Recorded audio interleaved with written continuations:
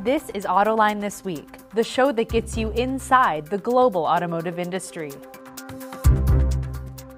Underwriting for the production of Autoline This Week has been provided by RSM.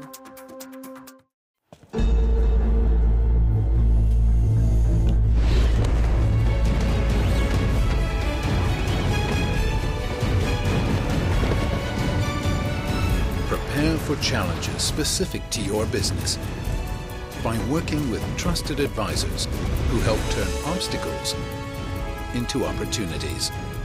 Experience the power of being understood. RSM, Audit, Tax, and Consulting for the Middle Market. And now, here's your host, John McElroy. Thanks for joining us on Autoline This Week. Today, the topic is all about electric cars, or more appropriately, how do you sell electric cars? You know, governments all around the world have mandated that the auto industry has to sell them. But in the U.S., for example, they only account for 1.4% of all cars sold. So how do you open that market up? That's what we're talking about today, because I got a couple of experts joining me on this.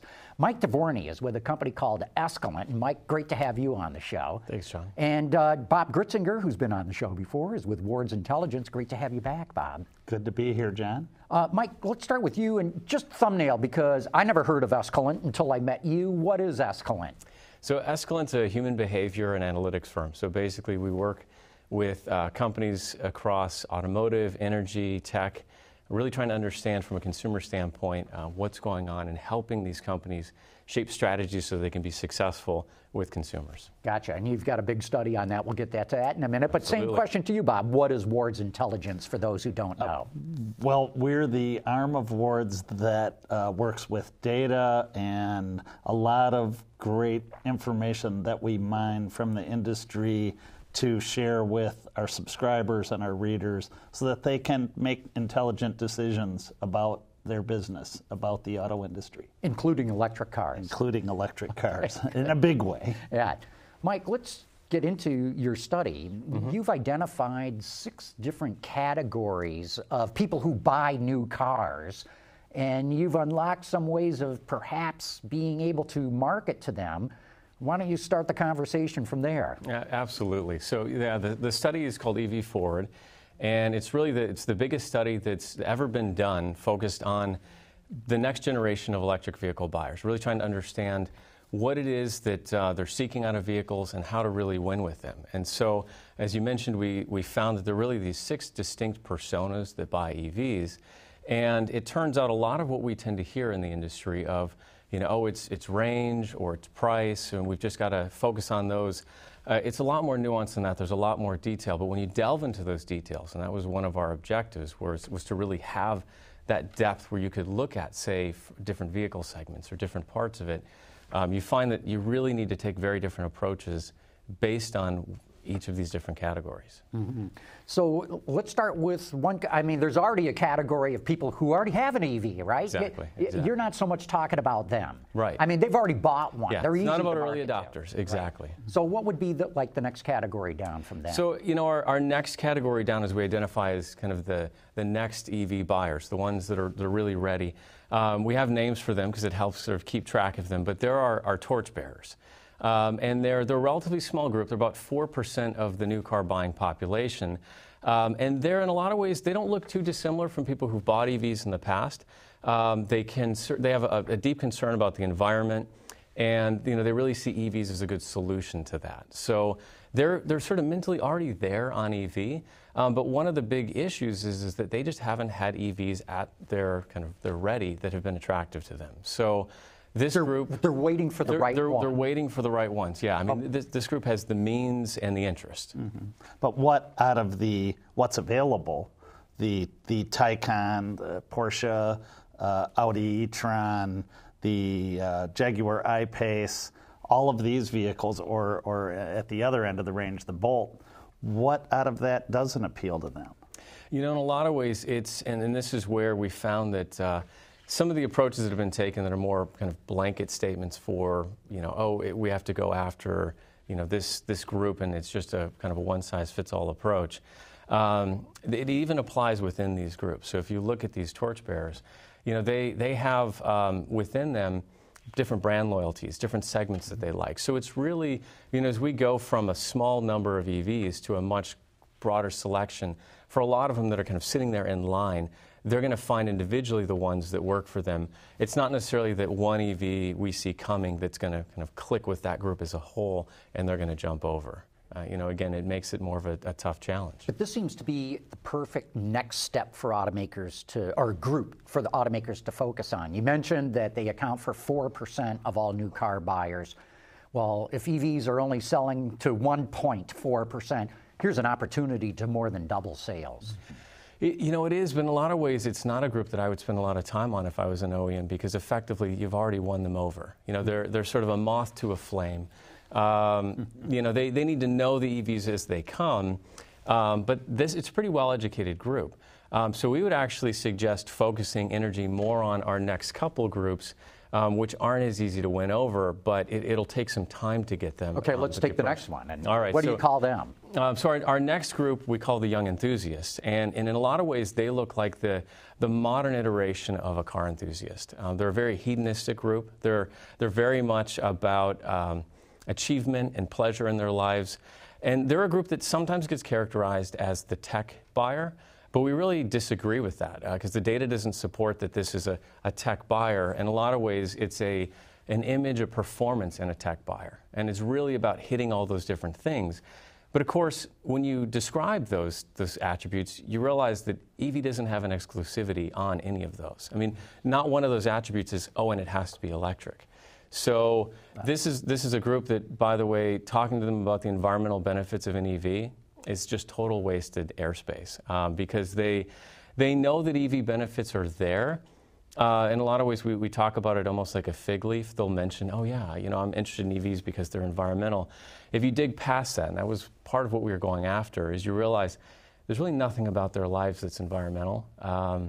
It's really more about image and performance and the technology. So the Mustang Mach-E would be a perfect vehicle for them, wouldn't it? It seems to be, to really resonate with this group well. It would be a vehicle that when it comes out, they should have a lot of attraction to, especially because this group, they are really into luxury and sports cars. So anything that sort of crosses over in that space is going to be appealing. Less about the fact that it's an electrified vehicle, more that it's a Mustang. Exactly. So how do you market to them? Do you say, hey, it's a Mustang? Do you talk about the performance? Or what would your advice to an automaker be? You don't have to do oil changes? What part of this? I mean, these are people who like doing oil changes. Right. In a lot of ways, I would take a multi-pronged approach. One is we have a lot of detail on the barriers that this group has. And again, these are barriers not so much in, I would never drive an EV, but barriers that need to be overcome to make sure that an EV ends up at the top of their shopping list instead of a gasoline-powered car. So we really understand well their barriers and their motivations. And so, for us, it's looking at some of those motivations and seeing, really trying to go after those. So, for instance, with this group, it's talking about the performance aspects of an EV. It's really talking about some of the issues related to range or, this group, cost is a little bit of a factor. I mean, cost is a factor, obviously, for all groups. But this is one where, being able to address that in some ways, this is the best combination out there of the things that they seek. So, one of the things I think of is back when I was younger, this would be a buyer who might be, hot for something like a BMW M3. Well, now if you're looking at a vehicle that can offer, if a BMW M3 is an $80,000 vehicle, hey, look, our EV for $45,000 can beat it 0 to 60, has great looks, great image. That's an easier way to sell to this group. And a cooler under the hood. Yeah. Exactly. And so these young enthusiast types, they comprise what % of sales most? So they're about 14% of the market. Oh, so big chunk. Wow. They're much. You start getting much bigger. That first group's pretty small. The rest of the groups are relatively large in size. Okay, down from the young enthusiasts, what's the next segment? Right. So our next segment down for them, we call our stewards. And effectively, this is a group that, like our first group, the torchbearers, they have a strong environmental concern. But unlike the first group basically has the money to have a toy, to sort of have an EV, and they're willing to manipulate their lives around the limitations of an EV. It's a second or third or second fourth or third vehicle in their garage. Exactly. And it's something they're willing to do, but they're not really making sacrifices, that first group, to make it happen. Our stewards, they care deeply about the environment. But there's, and by the way, that first group thinks EV is the solution to environmental problems. Our stewards, they're not so convinced EV is the right way to go. I mean, they have very positive views of EV. So when we talk to this new car buying population, for instance, 85% of everybody in the survey had said basically EVs are the future or an interesting idea. So from a very broad standpoint, there's a lot of positive appeal to EVs. This group certainly fits in with that. They see EVs as having a strong environmental benefit. The problem that exists with them is that they are as far as you could get from being a car enthusiast as any of these groups. So in a lot of ways, you need to overcome very fundamental things with them, like reliability and durability and how are you going to use it. But it's also a group, interestingly, even though they care a lot about the environment, they're not a group that you'd really talk to about the environmental benefits either, because they already know that. It's about overcoming some of these other issues. Okay, next group down from that. Working through it. Yeah, our next group down from that we call our survivors. And effectively, they're very much a mainstream buyer. We call them survivors. Now, again, these are all new car buyers. So they're our lowest income group, but they're not broke. They still have a household income of over. How big of a group is this one? What percentage? This group is over 25%. So this is the biggest group. Okay. With a household income over $100,000. Yeah. Okay. So over $100,000. But it's more about how they view the world. They have this perspective that's one of sort of getting through life and not taking on any additional complications. And so one of the things that this group does care about is they actually do care about the environment. However, an EV for them right now and probably for the next number of years is a big leap to say, okay, do you care about the environment enough to take on this uncertainty that surrounds an EV? We think they're still a really interesting group because they're such an important indicator of really the mainstream, or the early majority, if you will. But you seem to be suggesting that maybe automakers should not market to them right now, maybe get EVs out there, get them more mainstream, then go after that group. Exactly, yeah. They're a group to monitor long term, but when we look at the next vehicle that they're going to purchase, very few of this group are going to end up really seriously considering an EV for their next vehicle purchase. Yeah. Okay. I mean, these are people who, potentially look at a lithium battery drill motor in the hardware store and don't buy it because they're not sure that the battery is gonna precisely work as long as they'd like. Okay, we've gotten through 4. Let's get through the next two. Yeah, all right. Yeah, the next two. So our next one after that we call the skeptic, and essentially this is a persona that is just doubting of everything. It's very skeptical. When it comes to value, so a lot of what we did is we really wanted to get past with this survey, people being able to say, look, I'm a hand raiser, I'm interested in EV. There are very few people. I mean, we look at traditionally over 70% of people know no more about an EV than the fact that it's electric and it's a vehicle. So a lot of what we spend our time doing was really trying to understand for people how they live their lives, what do they value, what's important to them, and basically we can distill down and understand these different attributes for people and be able to say, look, you may not know a lot about EVs, but tell me certain things about your life, and I can tell with a pretty high degree of accuracy how likely you are to consider an EV. The skeptics, when it comes to their life values, they have no positive ones. They're never going to buy an EV. They're just negative. Yeah. They're never going to buy an EV. Yeah. They just don't want really change at all. They think EVs are stupid. They do. Our last, do you want me to describe our last group? Last one, yeah. Our last group we called Old Guard. And These are the people that really think EVs are stupid. Not necessarily, though, right? Yeah, they're as a group, they are our oldest, least ethnically diverse, most rural, and by far the most likely to intend buying a pickup truck. The thing is, though, is in some ways it would look easy to say, oh, yeah, kind of ignore them. They'll be the last ones. But the fact is that they're actually relatively successful people. They tend to be more kind of blue collar rather than white collar, but they're pillars in their community. They have, they really value the way the world used to be. And so in a lot of ways, the current ethos of an EV, of being about the environment, sort of new, just doesn't appeal to them. That said, as a group, when we talk about, for instance, with power tools, they're a pretty pragmatic group. So if the benefits outweigh the cost, they will buy. But they're not going to buy for emotional reasons per se. In fact, you have to overcome those a little bit. So if it serves as an on-site generator or power source for their power tools at a job site, they may be interested in that instead of having to haul around a generator with them. Exactly. In their gas-powered truck. Right. This is a group where, when you had Fiat 500Es for $49 a month, they would go and buy them because they'd say, well, look, my Suburban, I'm spending $60 a week on fuel. I'm going to just buy one of those. So you do have, but the reasons for buying, obviously, as we look across these personas, are incredibly different. So the way you'd market to each of them varies. Very different. Great. And I want to come back to the pickup buyers, because if you can go to them and go, hey, you know what, this electric one, 1,000 horsepower, 11,000 foot-pounds of torque. It can drive circles around your internal combustion engine V8 old-style pickup. Then I think they're going to be a lot more, right? You got to sell them on the attributes, on the capabilities. Right. I mean, when I think it was brilliant when Ford came out and said, look, we're going to take this all-electric F-150 and tow 1 million pounds. I mean, if you wanted... With a train. They towed a train. Yeah, exactly. Right. Towing a train. If you wanted to get attention of that group, you would do it. That said, as a group, they're going to be a hard group to convert. So, yes, you can talk about, look, from a towing capacity standpoint, it's great.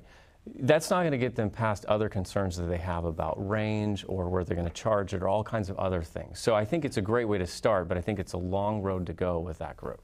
They're not going to buy a Cybertruck either. I want to ask you about where Ward's Intelligence sees this all going. I know you got some numbers on your phone there. Because everybody, I think the general public perception is, oh my gosh, EVs, they're doing fantastic. The growth is great.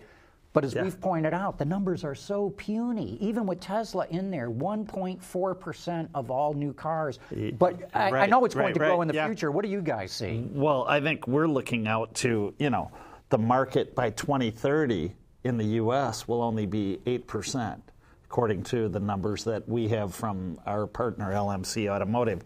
Globally, 15.5%. I mean, that includes all of that China market. BEV sales were up in 2019, but are cratering to start off 2020, down by 50%. In the U.S. So, in the U.S. Yeah. So, looking out, yes, it's a growth area, but ICEs and other options are still leading the market for years to come. And Mike, this is a huge problem for the industry because by law, whether it's Europe, U.S., or China, they have to sell these EVs. Exactly. And yet, even with Ward's Intelligence looking out at it, the growth on a percentage basis is great, but when you look at the total numbers, maybe not so great. And there are some analysts that are much more optimistic. Ours is a pretty moderate view. Yeah. So, but I think that speaks to the challenge that we have here. And one of the things we're really talking to our clients about is getting out of this mindset of when you look at a vehicle that's going to be 1% of sales, you treat it differently.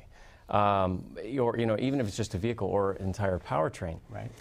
It's about getting past that perspective. One of the issues we had, for instance, is we've taken just as a given, if you're going to plan a sports car, you don't go and run out and talk to full-size SUV buyers. We sort of appreciate that difference.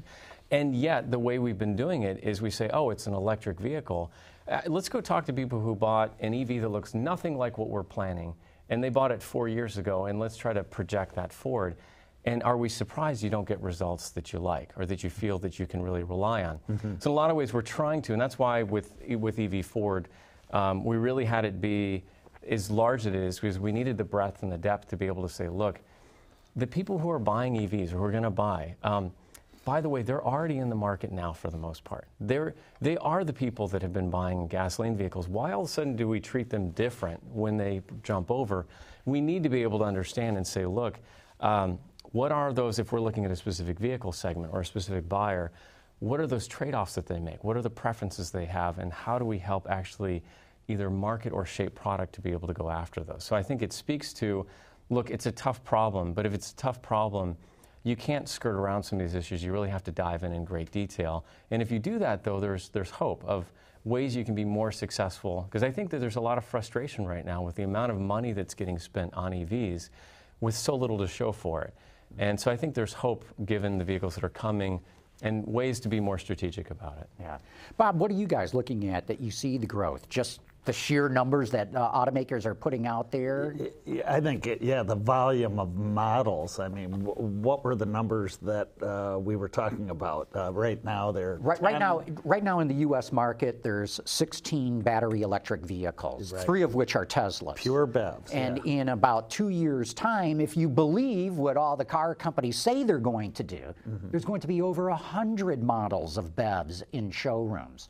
So to go from 16 to over 100 in just a few years' time, and Mike, as you've identified, there's some groups that could be interested, but a lot that have no interest in it at all. This is a huge issue for the industry. And trying to get enough volume across 100 vehicles, 100 models, is just almost insurmountable. You have to have, it seems like, deep information like these buyer groups you've identified to figure out who to go after. And it can't be sort of the old way of creating the persona and then trying to build the vehicle and market and advertise to that individual. It's a group. Exactly. Yeah, so. It is a group. It's really not as simple as we've kind of imagined one potential buyer and we're going to just go after them. I mean, even some of the vehicles we've talked about, they're going to sell to different of these groups. And so in a lot of ways, but again, as we would expect with gasoline vehicles, there's not usually a buyer for a vehicle. We think of several. It's about understanding who they are and then having different messages, knowing that some of your messages aren't going to resonate with some of your potential buyers, but other ones should resonate really strongly with them and can hopefully help convert them. Mike, in the study that you did, you talked to 10,000 different individuals, which is an amazing amount of money. That's so impressive. Yeah. But that was all in the U.S., right? That was all. What do you think you might find? Any guesses what you might find in Europe or, say, versus China? It's a really good question. We've gotten a lot of interest to try to take this international, and so we're looking at this year going to the EU, going to China as well. I think we're going to see some pretty big differences, because in a lot of ways, when you dive into that detail, those assumptions get challenged. I mean, there's many things that we hear routinely that's taken for granted in the industry that the research that we've done just challenges that and says, that's really not the approach you take. I suspect we're going to see the same thing when we look at other markets. It's not necessarily, we might have some overlap, but different characteristics of those markets are going to play out in very different ways. And I think messages that could work really well here aren't necessarily going to parlay over to other markets. Again, it's not just what you're finding it's not just range or those kinds of concerns. Is it a vehicle that fits my lifestyle? Sure, it's all those things. I mean, in some cases it's range. One of the things that we actually found is that there's this common theme of, it's range and it's price. Well, with some of those buyers that I talked about, I mean, the first two, our Torchbearer and our Young Enthusiast, they're relatively price insensitive. If something really strikes them and works well, they can find a way to make it happen. And in terms of range, we actually found that charging time is a much more important lever for a lot of these people than range in isolation. And a lot of that is because when you look at the new car buying population, about 85% of that group owns their own home. And the vast majority of those people have the ability to charge at home. Not necessarily that it exists today, that they have, most of them have 110 outlets, something that could be upgraded to level 2 charging. But effectively, they want to do the vast majority of their charging at home, not planning that today I'm going to swing by Starbucks, be there for 50 minutes, and hope that a charger's open. So when they do need to charge, there's much more of a sense of, I need something fast to kind of get me the rest of the way. So when you dive into that depth, you start finding some of these things we take for granted. They don't make sense, but you have really good justification why. And so that's why we have a number of partners on the energy side that are part of this work as well, that we're trying to reshape how infrastructure build-out is happening because it really needs to be more effective. Okay, we're getting down to the end here, but everything that you've talked about is to retail customers. Mm-hmm. Fleets are going to buy a lot of these electric cars too. Is there anything with fleets that you would suggest to OEMs of how to market? So we actually have a partner study that's completely focused just on fleets. And so, as one would expect, it's a very different set. And in a lot of ways, if we have 6 buyers for our retail, fleet's more like 1,000. Because there's really just so much stratification in that market. So to the extent there aren't any, 1 or 2, do this and they will come. In fleet, it's even more difficult. There's much more of needing to sort of delve into that detail and get into those specifics. But if you do it, there's actually a lot of hope because, as you mentioned, there is some pretty good appeal to EVs, to fleets. Great opportunity there to be able to have your chargers at one location, charge the vehicles, send them out. You can bring it back empty. That's fine. Precisely. Yeah. In that kind of an application, it's perfect. They come back to the yard every night and you can plug them in. Right. You get rid of that. So I would imagine, cost of ownership is what really matters to them. But I'm fascinated. You see much more stratification amongst fleets than you do amongst retail buyers. Very interesting. Yeah, we haven't yet done a persona creation among the fleet buyers. It's something that we're exploring. Effectively on that one, we'll see. But at least the early evidence is that there's just so many different use cases, and because fleet can span anything from people where I own one vehicle and I'm taking it, that's my work vehicle, to having 10,000. So there's just such variation in there. And with that, we're going to have to wrap it up. Thank you both for a very interesting discussion. Mike DeVorny from Escalent, Bob Gritzinger from Wards Intelligence. Underwriting for the production of Autoline this week has been provided by RSM.